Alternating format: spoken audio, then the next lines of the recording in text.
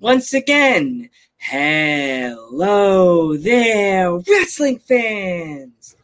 Welcome to the internationally known Dudes at Ringside podcast. I am your host, Joe the Panther the Third.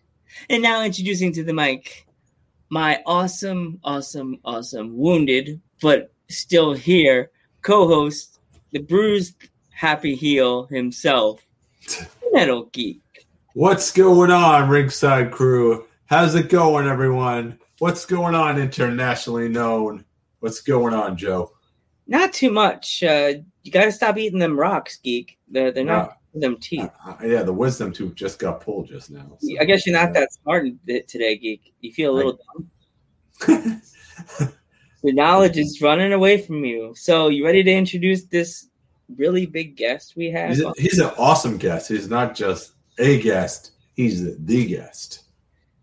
Let's give a warm Dudes at Ringside welcome to Benjamin Wood, the CEO of 11 Pro. That's Benjamin J. Wood. But Benjamin J. Wood, sorry. Benjamin J. Woods. Grab you by your collar and force you to do a reintroduction. But if okay, you want to do this? Is gonna be a first for Dudes at Ringside. We'll take you off and then we'll reintroduce him. Okay. Yeah. All right. Okay. Once again, let's give a warm Dudes at Ringside welcome to Benjamin J. Wood of 11 Pro. Excellent. Might not be something in your life is possible. I don't know. Let's not get too far ahead of ourselves. Honestly, though, it's an honor to be here. International people are watching in like the far corners of Saskatchewan. Like, it's unbelievable. Yeah, exactly. We have people from Australia, the UK watching us. Germany is another one. Canada, so we're pretty internationally known. Yeah. Getting up there. Yeah. So if our fans are not familiar with it, what they should be by now.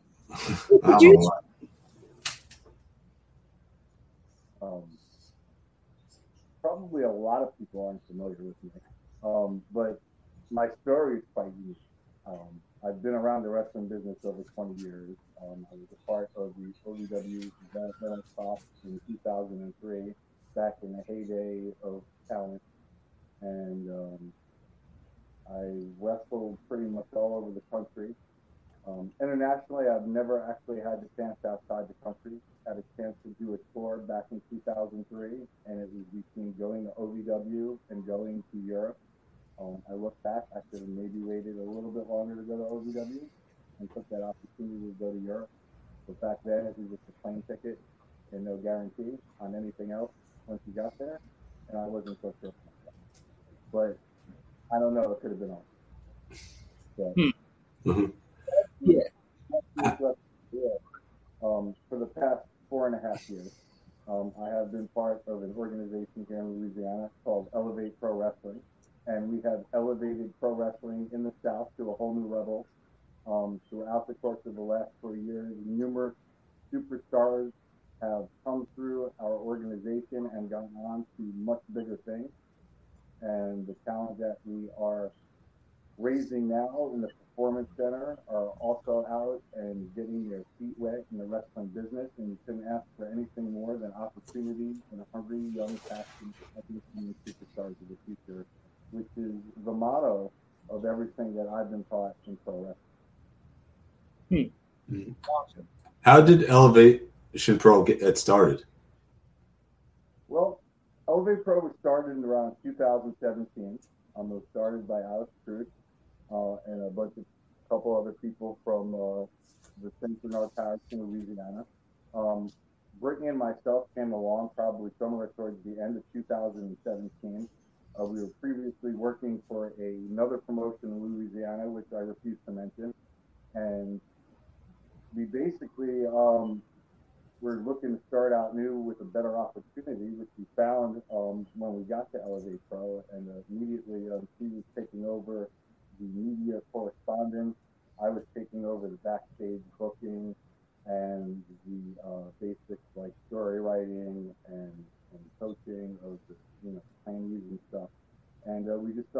turn things around and really hit a new gear and new momentum, and really started branching out for the state of Louisiana. We were running throughout the state and making an international name for ourselves. People were starting to pick up the vibe. We had a good stream going on Fight TV and streaming on our YouTube channel. So people were picking up and subscribing and watching our content. And the company just started to form and grow, and it's pretty much continues to do that to this very day, to this very moment, this exact second. That's awesome. So, like, what is like your like biggest crowd you've had so far since the pandemic is like the crowd's back? Have you had like a big crowd so far for like your events?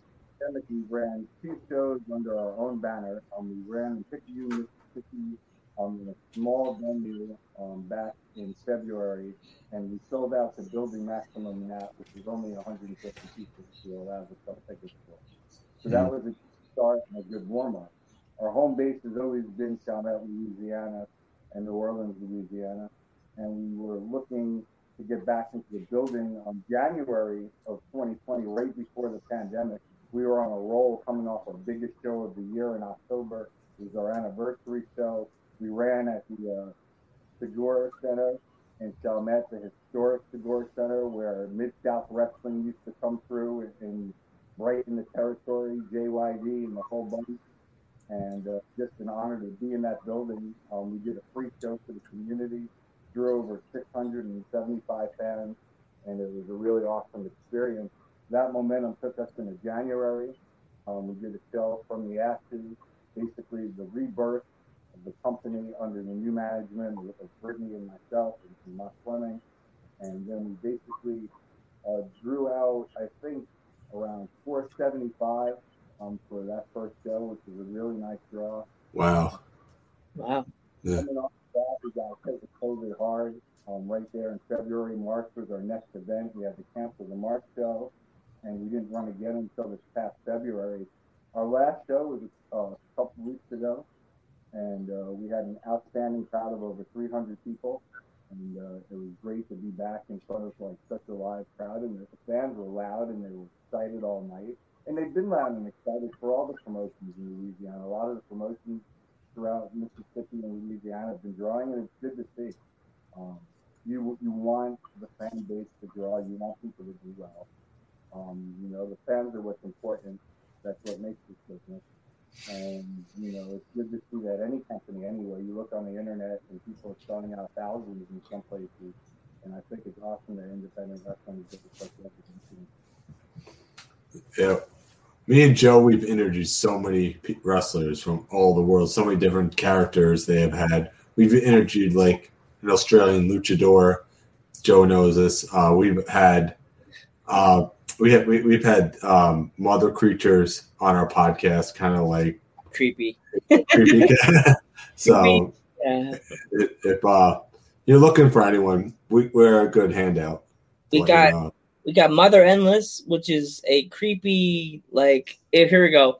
If they went in a lab and they breeded a little DNA from Kane and a little DNA from Undertaker and put it together, and it came out, and it's a woman with a mask, with makeup on her face, red and black makeup with white down the middle, and the voice of Siri.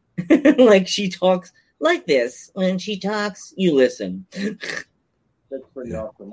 I love that gimmick. I think women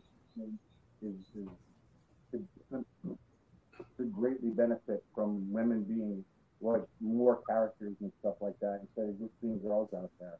Yeah. Have fun with it and give them the opportunity to go out and really create. You know, most of these companies could have a women's wrestling show by themselves. And characters like that, that's what I like about Abaddon and people like that. Because it's something different, it captures your attention. And that's like you should be like captivated by the personalities and the characters. That's what I kind of grew up on, and that's what kind of caught my eye. And what I look for in talent is people that have something to them and have a good attitude about that something they have. Yeah, we've had a lot of we had a guest on today. You should definitely look into her. Her name is Mariah. Was it Mariah Monroe? Mariah Monroe, and she's good. She does a lot of hardcore matches, and she's tough. She's a tough chick. Yeah. She's a tough chick. Yeah. Like a lot of deathmatch wrestling. She does a lot of deathmatch, but I know she can probably do regular hardcore, but she's tough. We're also connected to a promotion in England called CPW, and there's a few female wrestlers on that roster that would really fit in America. We have Alfie, which is like another hardcore wrestling chick, but she does a lot of spears and does a lot of like chair moves. And then we have She gave a girl a concerto. Oh yeah, a female concerto. She's like, I was like, oh my god, did that just really happen? Like, you don't see that a lot. Like, Stuff with the guys. I remember back in OVW, some of the girls there hit you harder than some of the guys did. Yeah. We were actually doing mixed intergender wrestling well before it was anything popular anywhere on the independents or anything. Danny Davis and Jim Cornette and Rip Rogers and them had us wrestling the girls on a daily basis. And we were going to shows and doing intergender tag matches and stuff like that. Battle Royals would include the girls. Like, we were kind of ahead of the time back to like the early 2000s. Also, today's intergender wrestling is big. You know, it's like every independent promotion we've talked to, it's always at least a handful of men versus women matches. That's like the big thing now. So, yeah, it's like we're back in January where Amherst was actually supposed to wrestle. She had an injury. And so I slipped Dale in with Amber Rodriguez, and it really worked out well. And they had, a good match and great chemistry, and the fans really bought into it and enjoyed it. And it's capable in today's world. Like I said, I worked with Beth Phoenix and girls like that, and Jillian Hall, and Shaniqua, and they were tough hitting big girls who, Melissa Coast, they could hold their own with almost any guy that was in them at the time, especially Beth Phoenix. She was just an incredibly talented girl, from the day she walked in the place. Yeah. Yeah, we also just interviewed somebody from Scotland. His name's Jason Hyde. I don't know if you're familiar with him. He's like this. Good thing he's on Facebook. You definitely have to look him up. His character hates everybody. He says, I put his promo on Instagram. I got freaked out because Geek sent me the thing from Facebook to my phone, and the video says, "My name is Jason Hyde," and he goes, "Hello there, weirdos of the wrestling world internet. I'm going to tell you a secret. I hate you." And I'm just like, no. I was like, call the. I told Geek, we can't post that on Instagram. But that's part of his character, though. I thought of it in another side of it. I was like, our wrestling fans are going to be so pissed. Like, you just told me you hate me? Okay, I'm not watching. Like, but then I went to the other side of it. He's a heel, and that brings you in. I mean, I think the wrestling fans got a pretty wide genre of what they're interested in. So definitely. Not interested in. Yeah, like I got worried. Then I thought wrestling fans are not so like marshmallows these days. They're a little tougher than I think they are. They're a little tougher than we think they are. Yeah. So, you said Amber Rodriguez. That's another guest. That's another guest on our wish list here at Dudes at Ringside. Because I watched some of her matches. She's a good athlete. That's a big talent right there, Amber Rodriguez.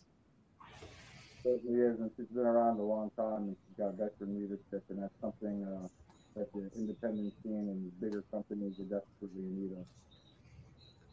Yeah, I started watching your matches though. I think it was it Ray Fury versus Serpentico. That was an absolutely great match.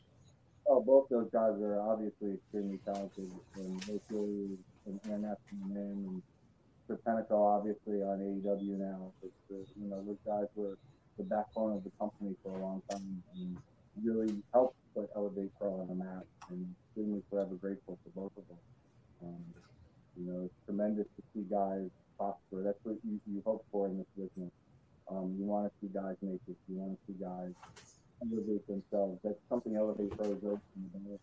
Is wanting guys to prosper and have, nobody wants anyone to stay home and work for you forever. You want to see the guys blossom and move out and go out there and follow their dreams. Because that's what the dreams is about. And you see guys out getting an opportunity that they've worked so hard for, and some coming much later in life. It's not an easy business. You guys watch it as fans and understand it from your perspective, but from the inside of it. What we go through on a daily basis and just trying to make it, and some guys are more serious than others. For some people, this is a hobby.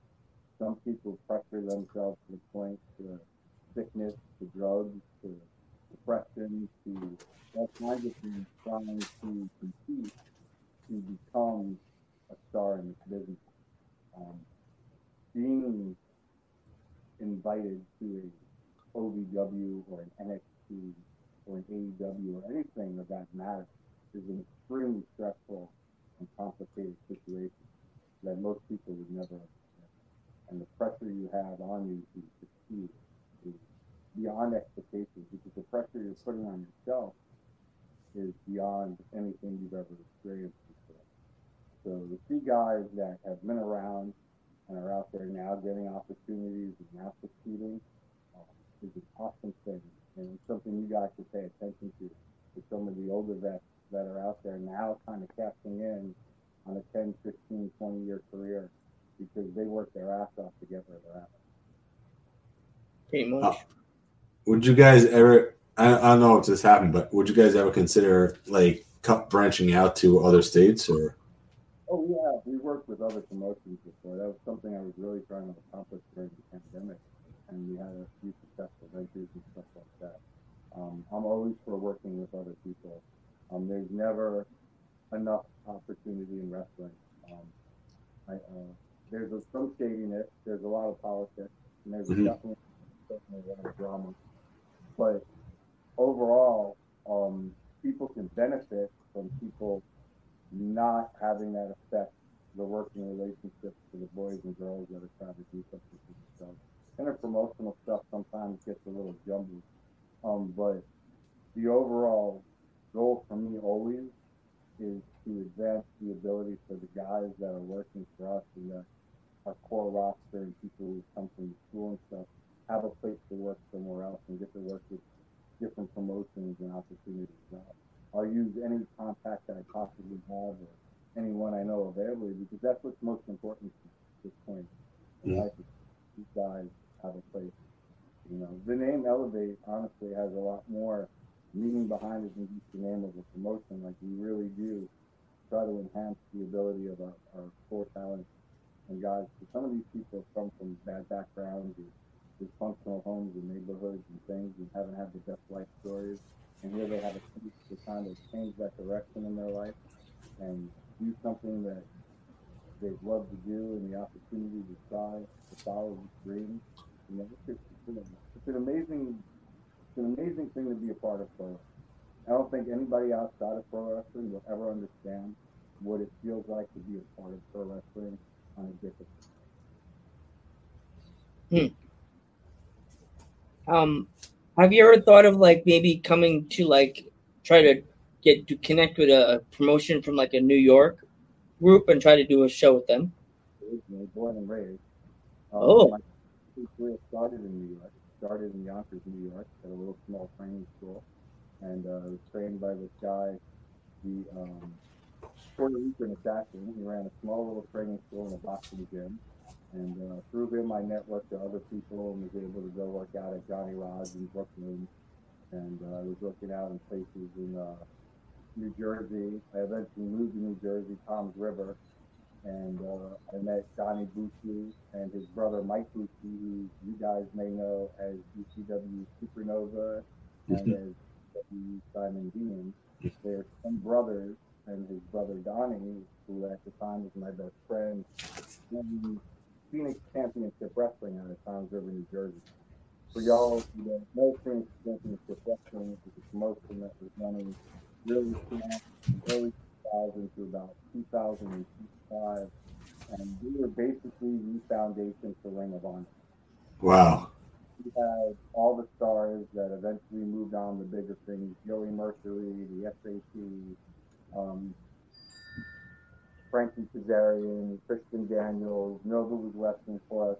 We were one of the only promotions at that time who had Eddie Guerrero, even though the WWE had released him for that short time, and he came and worked Nova for us. The Phoenix Championship Wrestling was like a mega opportunity. Through that, I had TNA tryouts and got opportunities to go to a WWE tryout, which eventually led to my opportunity to go to OVW. So Donnie Bucci, Mike Bucci, Nova, those guys, I am forever grateful to for one, the path they laid for me for success, and also just taking some small kid out of nowhere who kind of didn't know much, and giving me a chance to do something I dreamed of doing since I was 8 years old. Yeah, that's what it's all about at the end of the day. I mean, to put the egos aside and make the fans happy, you know what I mean? Because to think about it this way: if you have an interpromotional match, right? I know some of the promotions managers are gonna be like, no, my champion can't go lose this match, or my champion can lose this match. Well, at the end of the day, it's all about what the fans want. Because if you make the fans happy, you just gained another fan right there, and that makes the promotion more money. At the end of the day. Yep. I read a book a few years ago, and it talked about the wrestling fans' perspective of pro wrestling. And it's a really great psychology because as a wrestling fan, the wrestling is the thing that captivated you and kind of took you out of the reality of your daily life. And the stories that we've seen over the years play out through professional wrestling, through the Attitude Era and other growing up. I don't know how far back you guys have watched, but I grew up in the WWE stuff and World Class Championship and AWA. So I've seen all of the wrestling in New York growing up. And wrestling's evolved so much through the years and changed. But the wrestling fan, the formula for the wrestling fan has always been the same. And it's always been the good versus the evil, or the dramatic circumstances, the stacked against the odds, the hero, the villain.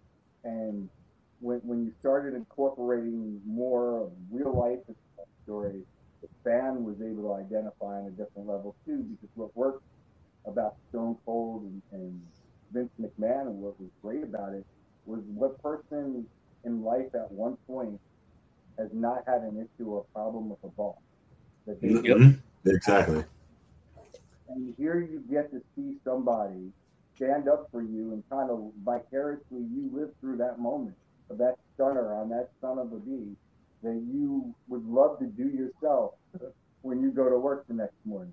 But that moment, that's the thing that wrestling gives people that is incredible. For years I kind of, even as a wrestler, tried to feel like, why are these fans so involved? Why are they so invigorated? And it's because when you're telling a good story, it's not always about the music. It's about getting people involved in these characters and person, and really getting them to be involved. You want them to pop for you, not for you. If they're popping for you, you're doing something right. That means you're selling T-shirts. You're probably getting TV time. Other good things are probably happening. And that's what you want. You want those fans to be in your corner like that, and you've got to give them what they want. There's a lot of guys that go out there today at teams and just smooth. And the fans really love to see someone bust their head open. But that's what they're kind of watching for in a situation like that. The fans that are like reacting to the oohs and ahs and the real emotion of like Roman versus his cousin, and when they did that back, like that kind of raw emotion stuff. People get into that. They're on every like riding high and low. You watch a lot of old wrestling, and fans are like, they pop for a suplex or a body slam just because it was the one moment that their hero got in the situation where he was getting his butt kicked. Like that's what wrestling fans give to wrestling, and a smart wrestler knows how to work with them. So what was it? What was the moment that you watched the show, like when you were a kid, that made you want to join in with that what you saw on TV? What was that moment? Because I watched a lot of the network, and it was definitely the first thing I ever watched was Saturday Night's Main Event. My uncle put it on. He put it on. I think he came on at like 9 o'clock Saturday night one night. I remember he turned it on, and the music hit, and then I just saw these like ridiculous characters in life, and then the action started, and I was glued. Like I wanted to know when the next one was and when I could watch it. I remember my grandma being like, "You should never watch that again," whatever. And I remember like begging my uncle to put it back on again. But literally from that very first moment, like it just hit me like I've never seen anything in my life like it. That I don't know if the word identified with it, but it just like it did something to me that like I couldn't stop thinking about. Okay, that's cool. That's cool. Is there anyone on your wrestling dream list, or? Oh, I'm sure there's a lot of people on my wrestling dream. I've had the privilege of working on television and stuff. You know, I don't need to name drop. It was a privilege being at OVW for the time I was there, getting to work in the developmental system. I didn't have a developmental contract, but I was a part of the advanced class, which was all the developmental workers. So we worked with them. We wrestled them every week. We wrestled them every weekend. I can tell you, like my first weekend there, I was wrestling the SmackDown Tag Team Champion on a house show, and Wow. And those were the kind of opportunities we had on the weekly basis. You showed up and you had something, and they trusted you. So, it was really cool. Just the veterans that were constantly in and out. You know, you're learning from a tree of knowledge that dates back centuries of pro wrestling and experience while you're there. And I may have never became a household name in pro wrestling. I didn't make it to the big time WWE as a star, but the wealth of knowledge I learned from the people, not only there at OVW and the WWE system, but around those territories of the Mid South and New Jersey, and the stars that were around, the old timers that would take time to teach you something and talk about something and show you something. And just looking for like other great promotions. There was a promotion in Tennessee called SAW, Southern All Star Wrestling. It was run by Reno Riggins, and for a while, Jerry Jarrett was involved with the promotion. We were doing weekend TV Saturday night, and a lot of top names and guys, from the wrestling coming through there as well. And that had a chance at one point to literally be another TNA. If Jerry Jarrett had stuck around a little. But I worked for NWA. I worked for those. We did a lot of TV in those areas. We learned a lot in that from those people. Always good people around to teach and learn. And so that's another thing, bringing that knowledge to the training center. There's a lot of guys out there that can run a wrestling school and did whatever. And I'm not the most qualified guy probably by most people's, qualification list of being a household name superstar, but you also have to take into consideration where I've come from and who I've learned from. And I've trained and learned everything I've learned from Jim Cornette or Dr. Tom or Rick Rogers or Pat Sinatra or Terry Taylor or Arn Anderson or Sergeant Slaughter, anyone who's come down and talked to us or did seminars or helped us, especially Rick Rogers, just a mountain of information. Jim Cornette doing weekly, seminars with us, breaking down psychology. Like to have this rolling around in your mind constantly. That's what I constantly hear when I step into a room with someone. It's those words of wisdom, how to do this and how to do that.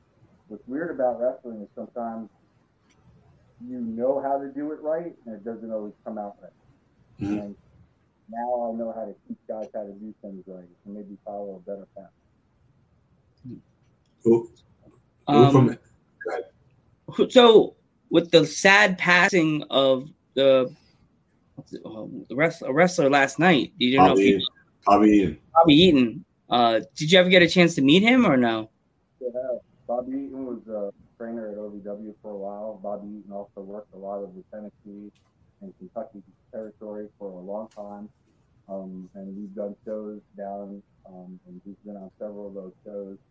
I'm pretty sure I got to work with the tag match system once. I remember, and just everything that's ever been said about the man is a total truth, and one of the nicest human beings you'll ever see in pro wrestling, let alone on the planet, as far as a good, humble human being, a wealth of knowledge, and a very sad loss to professional wrestling, just a very sad loss in general.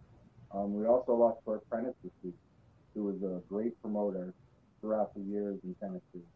And a big part of WWE developmental back in the days, helping guys get a chance and opportunities in the business.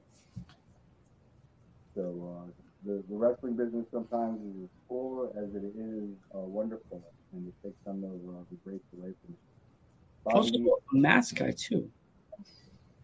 And it's just a tremendous human being. Who from Elevate Pro do you think is gonna be the next rising star without putting anybody on the spot? I think we have a few people. Amaris could be a household name without a doubt. She's still in training. She's still got youth on her side.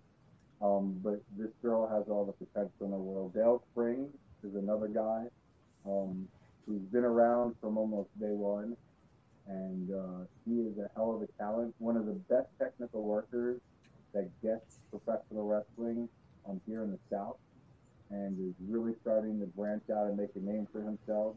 We have the Russell Twins, which is a tag team that everybody's going to be talking about in the next few years.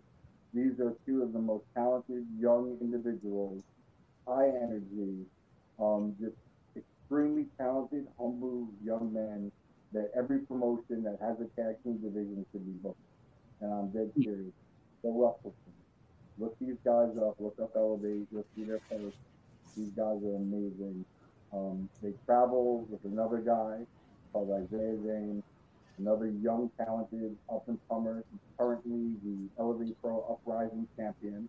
The Twins are the Continental Cup Elevate Pro champions. And these guys are doing tremendous things as a group, a trio. They call themselves the Makers. And Antonio Bronson, the Iron Pitbull. This guy's nasty. He's going to remind you kind of the younger Taz. He's got that intensity and that kind of grit, that real life feel. And the Mountain Mendoza, we call him Caramel Lightning. And he's a big boy with a lot to prove. And these guys are strong. And they have a really good opportunity to do something and make something different. That's one of the virtues that Elevate Pro is. We try to coach natural talent. I'm not going to have you sit in the sidelines for 6 months doing this or that.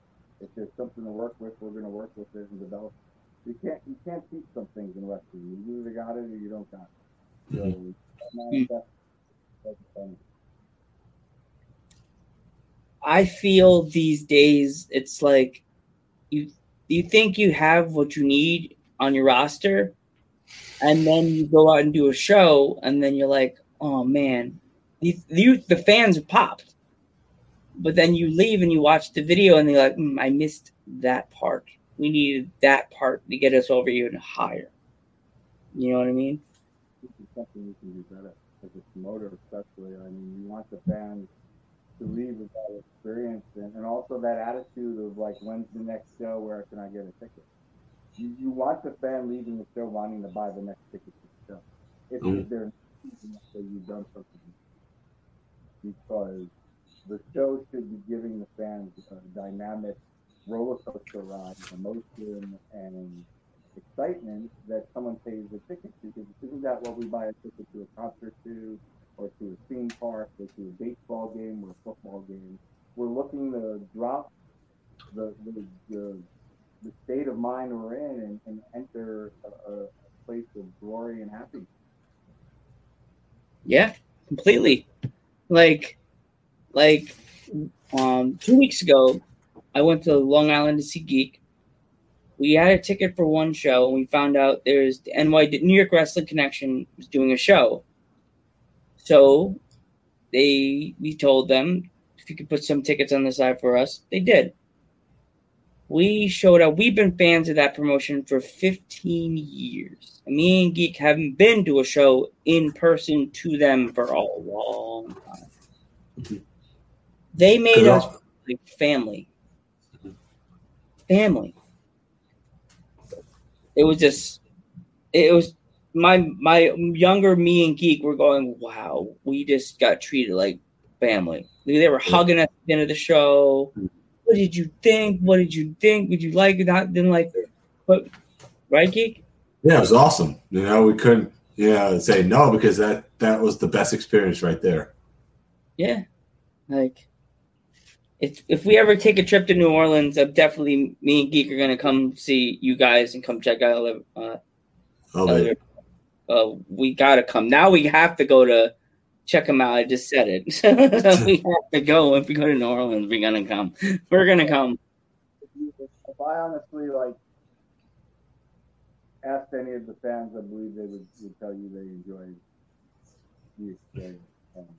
I try to give everybody a little bit of everything.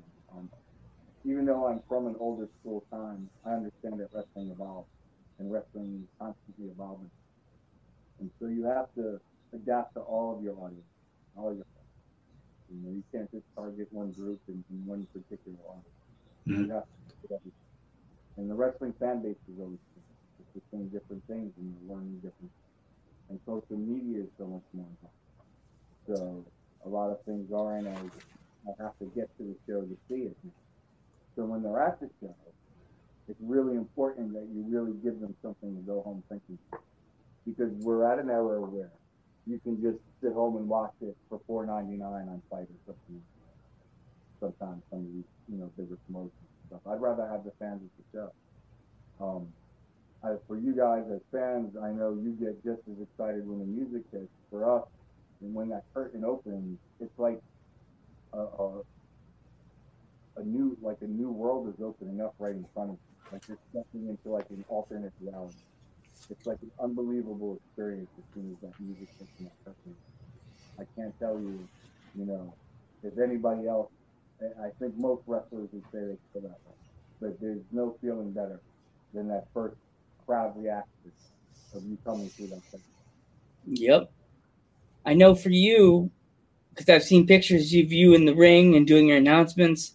Like, as I said before, you just had you had one of your shows. Like, it must have the sound of the crowd after doing recordings on the YouTube without a fans there.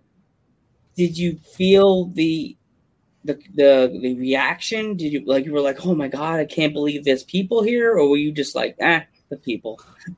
Oh no, I love it. I stress about the people the whole time. Yeah. Thousands of people in the audience. And that's what we work towards. We're working towards building our communities and building our fan base throughout the Louisiana territory, because the wrestling fans are traditionally hot here. Wrestling has been used in Louisiana going back many, many years into the 60s segments. Like I said, Mid-South is used in these territories. JYD is a legend in the Mid-South area here. And wrestling has really been a staple of this territory. And we want to bring that back. And we, are involved in so many different aspects of the wrestling business too. We cater to everyone's needs, and we support all the diversity that's here in New Orleans. We're part of many organizations and support LGBTQ and support Black Lives Matter and other, things that are important to our community, because they're important to the people that are involved in our organization, and they're part of our fan base as well. That's what we want to keep growing and moving forward with here in Louisiana. Because Louisiana is a wonderful wrestling state. Yeah, exactly. Because I say this on every podcast that I'm from New York, but all I could say is when I went to WrestleMania in New Orleans, probably the best WrestleMania I've ever been to. The different energies of the fan base here. People like to party here, and they like to have fun, and they like to enjoy themselves, and you can't help but get sucked into it. It's like in the middle of Bourbon Street, me and my friend, we were just walking. These two guys just started having a wrestling match right in the middle of the street, and there was like there were fans crowding them and everything. It was unbelievable. You had some guy dressed like Hogan, and another guy was Andre, and then sorry. Oh no, the New Orleans the WrestleMania here have been super successful. I went to the Access at one of them a couple years ago, and it was like one of the greatest experiences of my life. And I've been in the business over something years, but I get it because I'm still a wrestling fan, just like you guys are. Like I watch, hoping to be entertained each week by something, even though I know 90% of what's about to happen before it's going to happen. Yeah. I try to watch it objectively as a fan. Because when you lose that, it's no fun anymore. Yeah. Exactly. It's smart to it. But you want to actually, like, when they get you, they get you. And it's like the WWE product's been a little bit better lately and a little bit more, oh, wow, I didn't see that coming. And I like that. Because that's the kind of stuff, when it kind of gets you, it reminds you of how awesome it can be. And they need those fans is what they really needed. And that was the biggest thing that was missing. Because those really was missing what's going on. I think it's the biggest difference, With the two promotions, they're both doing a tremendous job. If I'll say anything about the difference between the two, it's the production. WWE's production is just on a different level. It's also been doing that kind of production for decades. So they've mastered the technology. But the fan base and how they react and the way they produce, how the fans are is just incredible. Are you familiar with a wrestler named Sean Crow? Is based out of Louisiana. I'm not sure. No, he was on our podcast recently, a couple months ago. So. Months ago, Geek. Yeah, what? Me and Geek had this running joke, Benjamin, that it's it's like we're sitting in our studio and outside the door is everybody like a roller coaster line, and as soon as the bell dings, the door opens and we're like, "Hey, welcome to the podcast. Sit down, let's talk." Yeah. I don't remember a lot of people's names. That's why it's good in wrestling. We have gimmick names. If we had to remember each other's regular names, we probably would never remember. Yeah. Guys for 10, 15 years that I could not tell you what their real name is. Oh, jeez. There's also a guy based out of Texas. His name is Tamaku. He's super entertaining. Oh, my gosh. If anything, if you met this guy, you would claim he's like the next Rock. His energy and the way he charisma. The charisma is unbelievable. Is so good that you'd be like, "Where's the contract? Where can I sign now?" It's like why is he not signed somewhere? Yeah, that's what I said. He's the savage juggernaut. Oh, nice. That sounds interesting. His character talks like Cookie Monster. It sounds like this when he talks. He claims he's Cookie Monster. Yeah, but he doesn't like the adults because he's like, adults suck. Kids are cool. Smart. You want to target to a fan base that's gonna ultimately push the kid. One thing I've always known, especially from the live shows, is that if you can get the kids going in the first couple rounds, you'll have the rest of the audience right behind them. Those 100%. Proud to go with them. Yep, totally. Like, if you can get the kids on your side, you're golden. If you can't get the kids on your side, you're in trouble. That's it. It's like, yeah, he goes, adults suck because they won't spend the money on Tamaku. So there's a lot of cool Wrestling's really at a good height right now. There's a lot of talent out in pro wrestling. It's really good to see. It's great for fans. It's great for the wrestlers. You know, it's great for the families. You know, it's a good time right now. I think wrestling will always continue to thrive with the passion that people have. And there's so many different gimmicks that people could have nowadays. It's unbelievable. It's like, I mean, I know everyone says wrestling goes in cycles, but there are a couple of gems out there that you really need to check out. There's she's from California character. She's injured currently, but she'll be back soon. Charisma. She's like a cruiserweight, but she's a good talent. She came on our podcast. She's so sweet. She's such a sweetheart, but the girl could fly. If she had wings, she'd be like a bird. She flies around. On Monday, Monday the 16th, we have Aaliyah Mia Sweet.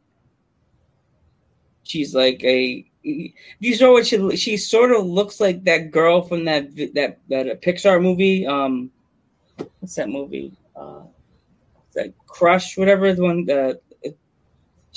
Her character looks like something out of that game Candyland. Oh, yeah. I know what you're talking about. Yeah, I know. She looks like the character from that game. I know what you're talking about.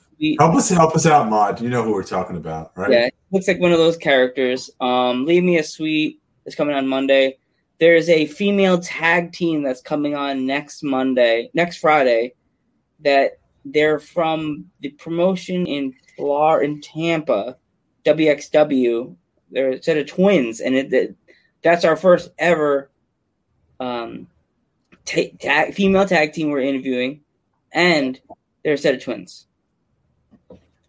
And the Block twins back in OVW. I think they were the first female twins in pro wrestling, actually. Mm. They were definitely you couldn't tell the two apart.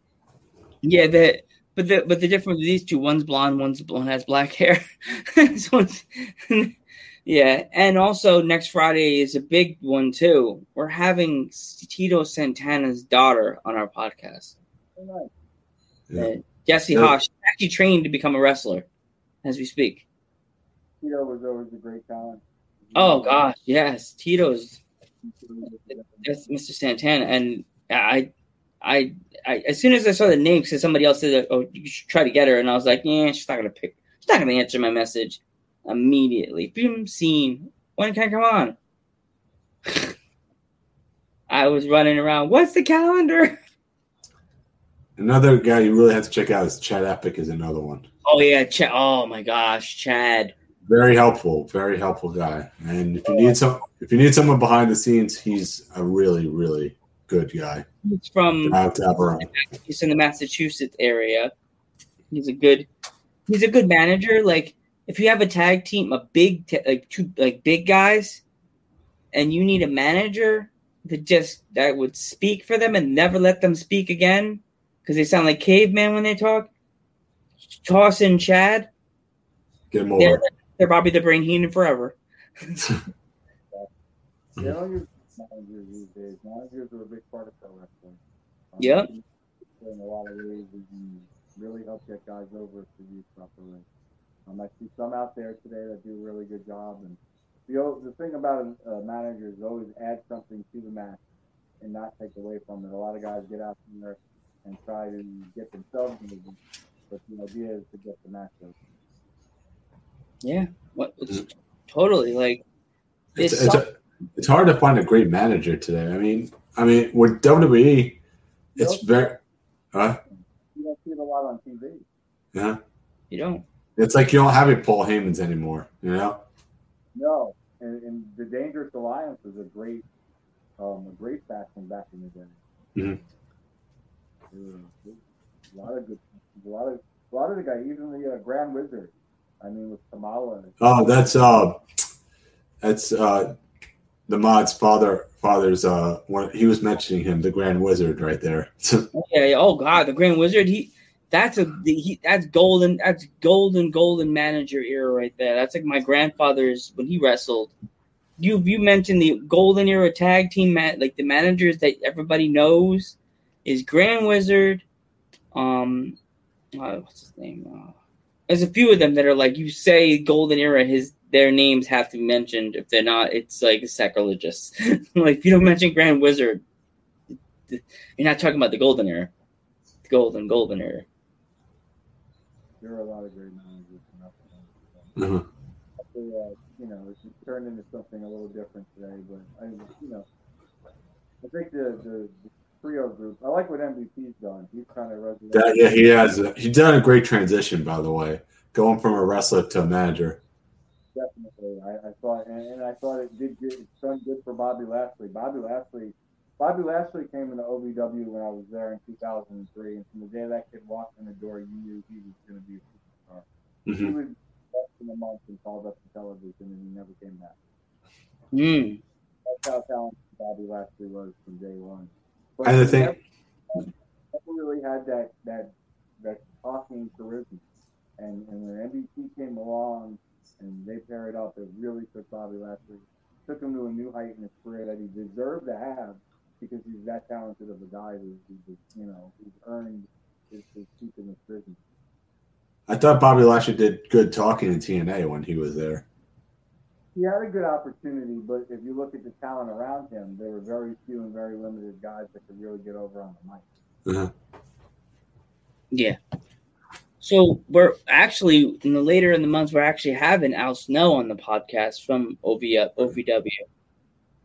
Al Snow, I've had the privilege of working on several independent feature films with in Louisville, Kentucky. I've had the privilege of wrestling Al. I've had the privilege of learning from him on several occasions. One of the smartest minds in professional wrestling today. You can learn so much about the pro wrestling business from Al, just listening to how he breaks down psychology for things that he said to me 10 years ago that still ring in my mind to this very day when I'm teaching or when I'm working with someone that, about pro wrestling and how important certain things are. And probably just one of the most tremendous aspects to the business to have someone who's as smart as him still around sharing his knowledge with people. If you could grab someone from AEW or WWE, who would you grab? As a talent? Yeah.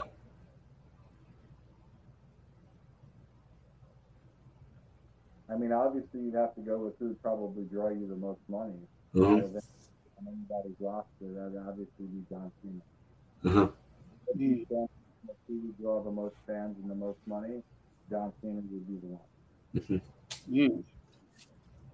From a fan standpoint, from someone that I'd like to see or like to have around that's on the current roster that I haven't met or been around already, I'd say probably Roman. Roman. I think he's done a tremendous transition as well. Mm-hmm. And this is.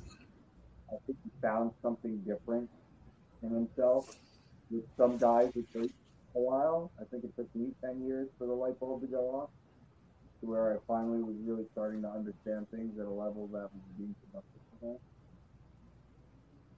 So Roman, I think, is at that point in his career now where he's got top tier talent potential.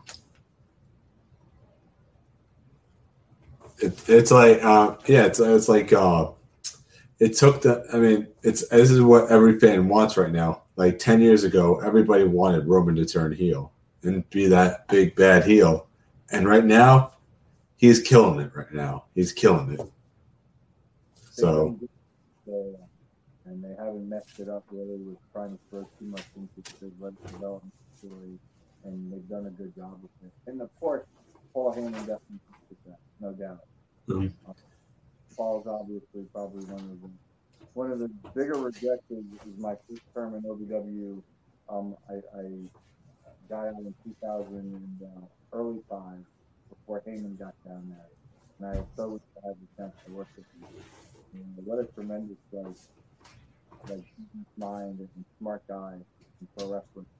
So I think that his coaching and his work there is definitely helped the Usos. Mm-hmm. Loving your toy collection in the background, by the way. I'm loving my toy collection in the background too.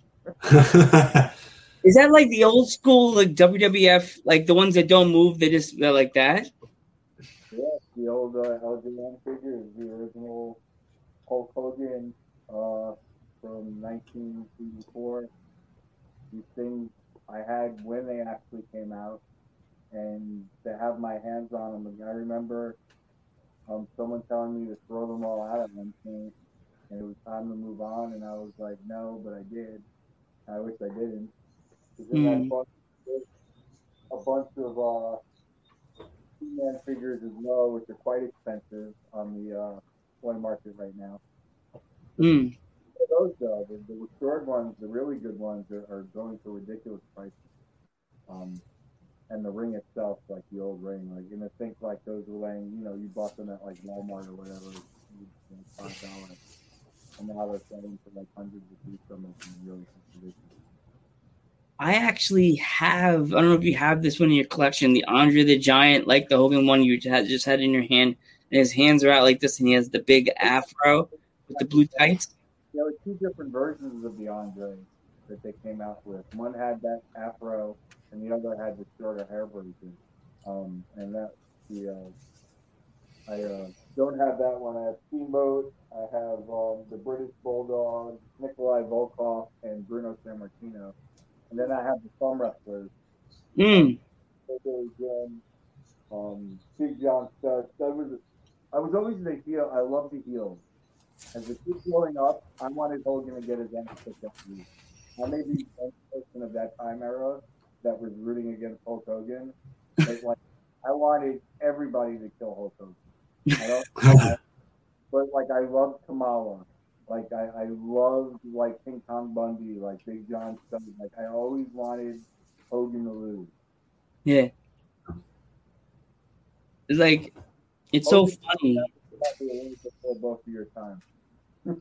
Oh, as I said, I'm a golden era child, so like I was spoiled by going to Madison Square Garden, and more like half these kids I knew. I'm more the new school, so I like the New Japan stuff. I like Howard Finkel, Gorilla Monsoon, Bobby the Brain Heenan, what's that British guy that used to come out before the show? Like, hello, my name is here, and I'm here in the crowd to announce the show. And that guy, the British guy, that would be backstage. Well, no.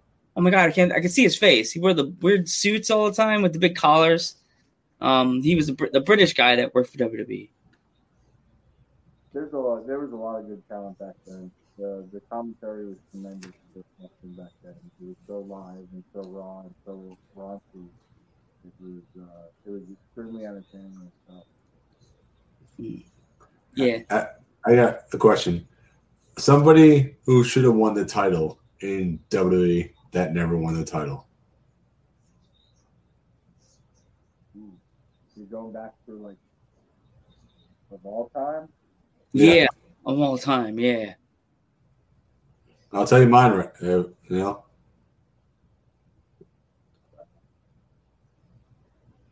for it.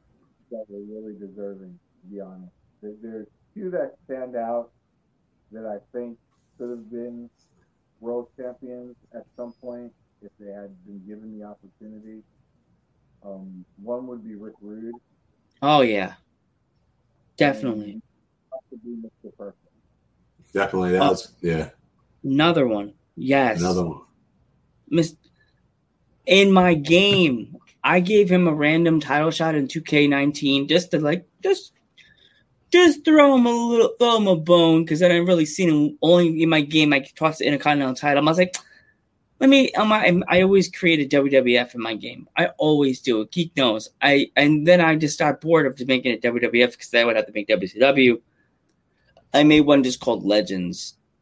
And I kept doing matches. Rick Rude won the IC title, lose it, and then I just said, that night, I just had him challenge the champion in a commentary before the show, beginning the show, and I had him in the main event against the champion. I'm like, he's not going to beat the champion. He's going to lose.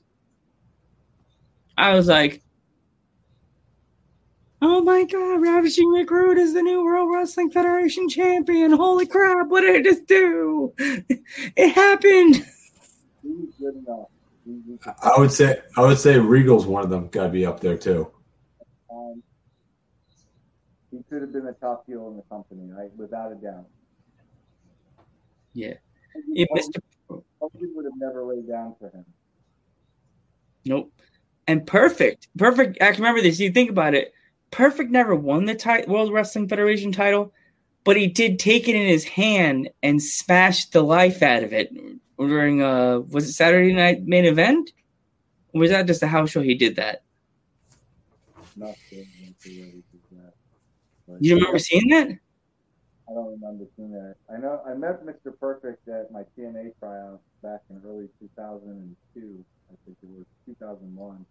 And I was actually impressed and mesmerized at how much bigger in person he was than he looked on TV. Because on TV, he always looked like a smaller guy. But in person, he was taller than I am, and I'm 6'4". So he was every bit 5 or 6'6". And his arms were like tree trunks. He was the biggest biceps like I've seen. And I was totally awestruck at how big and strong and he was, as opposed to what he looked like all those years. That was definitely another in for me when I had met him. Like, man, he could have been a champion for sure. Like, yeah. The way he sold and the way he could talk on the mic, he could have been ahead, especially with Bobby Heenan by his side. He could have definitely had a run. Like, I remember when he left Bobby and he was working with the coach at like about SummerSlam 91, and I was like, what did you do? Why do you put this random Joe Schmo, the coach, in Mr. Perfect's corner? What a waste of like a managerial spot for. Is it a substitute, like a bad, when you're like trying to look down the bench and find the best player to replace the good player, and you're like, okay, I'm just gonna toss in some random Joe Schmo, give him a whistle, give him a hat. Okay, let's toss the coach in as Mr. Perfect's manager for his biggest match in his career against Bret Hart at SummerSlam 91. Throw some dude called the coach. What? Not all the booking is great. It did fit because Mr. Perfect, the coach. Who's your number one? Yeah. I said Regal would have been another great world champion. Wrestling-wise, without a doubt. Although Regal has personality, actually. I just don't think they ever allowed Regal to have it. Mm-hmm. I remember the skits with Tajiri. Yeah. Those are some of my favorite, in between, little things with Regal and Tajiri. Eugene, too. Because Regal could have definitely been. You're right. Who else do you have? I got another one, Test. They should have definitely gave Test a title run. Test deserved a title run? I would have said Goldust. He had something. I just always see something in him like he could be a champ. He could have been a really good champion. I don't know, man. He was definitely kind of he reminded me too much of Van Hammer. Yeah, I can see it now. But I thought he was a good talent when he was very one-dimensional. Great look, great size, but didn't offer you anything more than just what he put out. Would you say Goldust?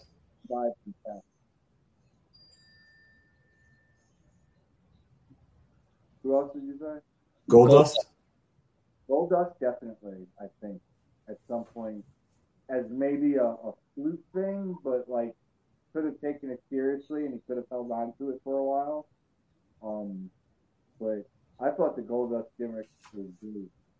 I don't know how Dustin honestly feels about it to this day, but I think as far as something taking you from just kind of mediocrity to a superstar status overnight was the Goldust gimmick. Especially in the 90s. Yeah. Like the early 90s, like with the parking lot brawl and all that. He could have taken. Oh, my God. He wasn't real, he was just Dustin Rhodes. Yeah. Anything, whatever. But once Goldust came, he really found himself as a performer. And that's where the difference is made. I could also see maybe, I don't know, either you may not feel this, but Albert, as a big guy, could have maybe like at the ECW level of what WWE was doing, could have been an ECW champion for sure. But I don't know about like the WWE champion. He's a talented guy, a smart guy, great like in-ring performer, but as far as like champion, I don't know. Definitely maybe like ECW champion. Another talent that only kept the IC title, never went past that. Honky Tonk Man. It's that era thing again though, because you're going back to a time where like there weren't a lot of guys that Vince was gonna put the strap on over Hogan. He had a short thing with Hogan, and he wasn't going to take many opportunities to jeopardize that. But definitely, Honky was probably up there with Jake the Snake and Macho Man as one of the top heroes of that time, without a doubt. One of the most memorable heels. So he could have had a run if they would have it. There's quite a few wrestlers in that era that that you would have loved to put on the strap, but everybody always like let's give it to, like you said, a Jake Roberts, but then Hogan's over here like, nah. Remember me? Oh, don't worry about it. Give it back to Hogan. Give it back to Hogan again. He wants that belt again. You know what I mean? It's just like anybody else in that roster could have been champion for like a few months. But then they were like, you know what? 90s? That's the Hulkamania thing's still alive. Let's give it back to Hogan. I think a lot of those guys in that era would have liked that opportunity. I mean, it was the pretty much like uprising of pro wrestling during the 80s, when like the explosion of content across international waters. Like everybody was starting to see this new wrestling, these characters and all this craziness. And you had to ride with the time. A lot of these guys deserved it and worked for it and would have been great champions, but they probably honestly didn't have the market value that Hulk Hogan did. Ooh, I got another one. Owen Hart. Oh, definitely. He could have definitely taken it from Bret, for sure. He should have. Wasn't he supposed to beat Bret at that show at the Garden? Wasn't he supposed to beat him? I'm not sure what the backstage story on that was, but he's someone who could have definitely had it. I agree with you 100% on that. Another tragic loss in pro wrestling. That was. Oh. He's another one of those guys like Bobby Eaton that is not a person probably on the planet that has something bad to say about it. Yeah. Just like such a sad loss, Bobby Eaton. I was just like, I saw people talking about him on the other side of Instagram that tells you what you should search. I'm like, why are they talking about Bobby Eaton? And then I said something to Geek. I said, what? I mean, the Midnight Express and Rock and Roll Express stories and legendary matches that have basically sculpted the landscape of tag team wrestling as we know it today. And any tag team that's out there now knows who Bobby Eaton is, knows who Ricky Morton is, knows who Dennis Andre is, Stan Lane, Robert Gibson. Those guys did tremendous things at a time where wrestling was on fire. The South was on fire for wrestling, and those people went and sold out territories like left and right, like to see these matches against each other. It was incredible. Yep. Like Just think. So, do you have any upcoming matches you would like to promote? Like any shows that are coming up? We don't have any shows on the docket right now until November. We're working on securing a location. That's going to be our anniversary show. With things spiking up again right now in the state of Louisiana and across the South, with COVID, we're being kind of cautionary because we're going backwards instead of forward. So it's like things are starting to re-regulate and move differently. So I'm sure over the next couple months that anybody's going to be allowed to do, or at least the next month. But we're getting ready to launch our next season of Resurgence Television, which streams on Fight TV. It also streams on Deep Sky TV through Roku and Apple TV.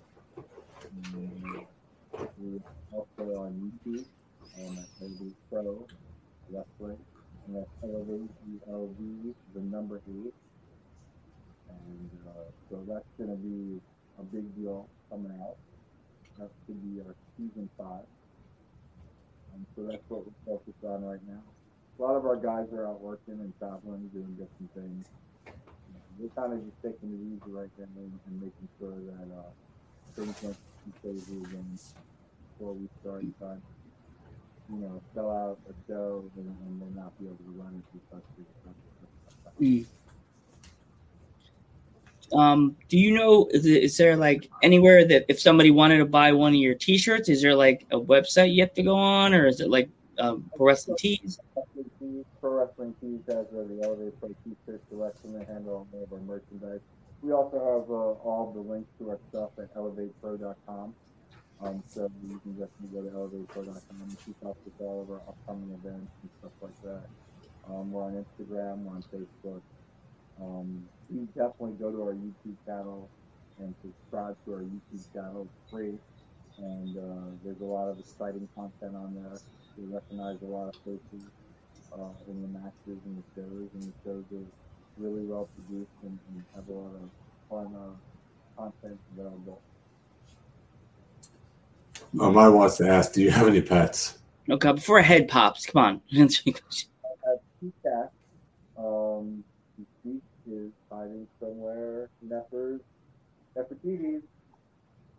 here. Nefertiti's. Nefertiti's. Yeah. So Egyptian. You hear that? She talks to me. Yeah. She's aesthetically, she's looking herself, There's nothing more important to a cat than looking himself. So. She doesn't want to be on camera. She's like, no. That's cool, though. It's not like been up here and moving around. She's definitely very curious. I have 2 dogs. Sorry. I have 2 dogs. So like, I had 2 dogs. Now I have 1. But like, they're always looking for something. Like you'll be sitting there doing something, and then it's like, what are you doing? Watching TV, eating a bag of chips. Well, is that chips for me too? Okay. Cats are a lot more laid back and self-sufficient until they need something. Like my cat will wake me up at 6 o'clock in the morning because they put food in their bowl, and then I'll go put food in their bowl and they want to touch it. They just like that, but it's part of being, I guess, a responsible parent.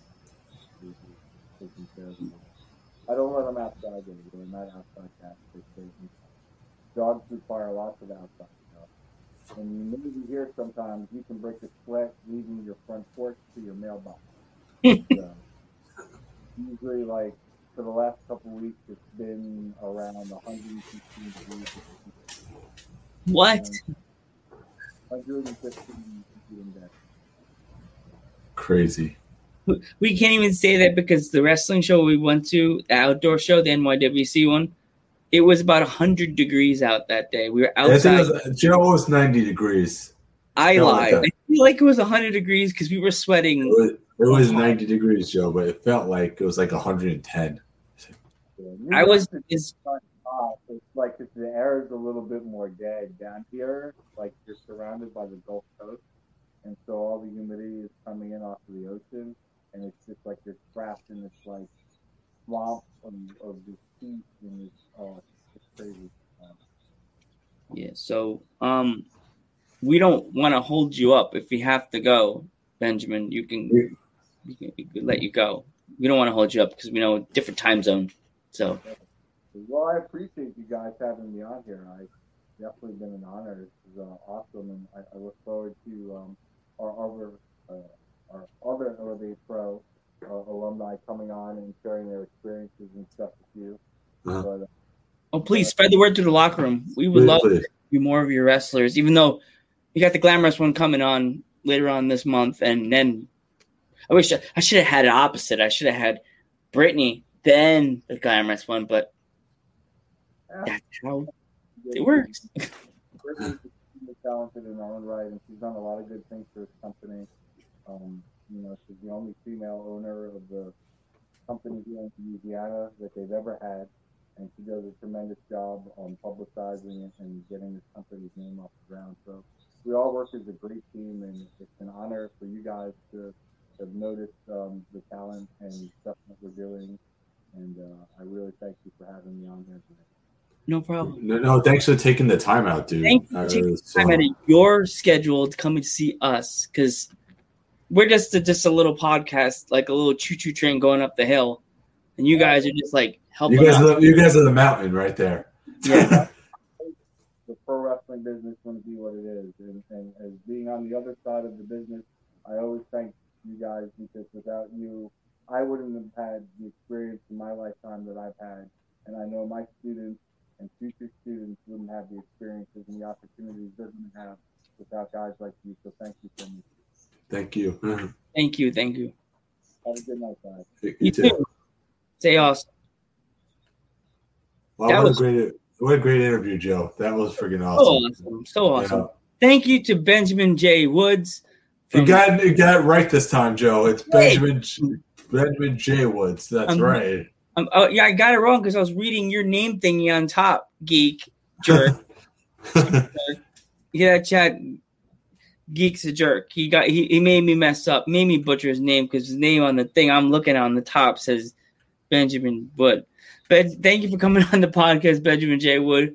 I would love to, can't wait to have you back. And I'm gonna hand it off to Geekenstein. All right, and I just want to thank Benjamin J. Woods for coming on the podcast. I just also want to let everybody know that starting now, if I could just show it real quick. Where can I show it? I don't know. What can you show, geek? What can I show, Joe? Stupid jerk. You're all messing me up.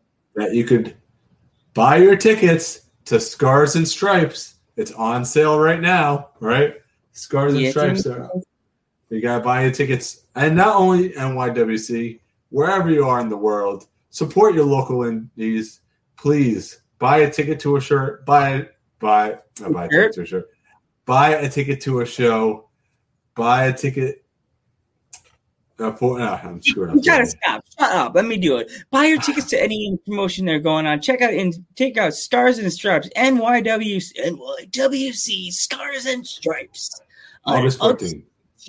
Starting at 7 p.m. Be there. And don't forget, support your local indies and get a t-shirt on ProWrestlingTees.com. While you're at it, Geek always fucks this up. It's http://streamlabs.com/dudes@ringside. http://dudes@ringside. And I'm the Geek, and this is Joe. Panther the Thad. We're out of here. We outie. Bye. Thank you, Grandpa. Thank you, cuz. Lighting the way for Latino wrestlers. Bye.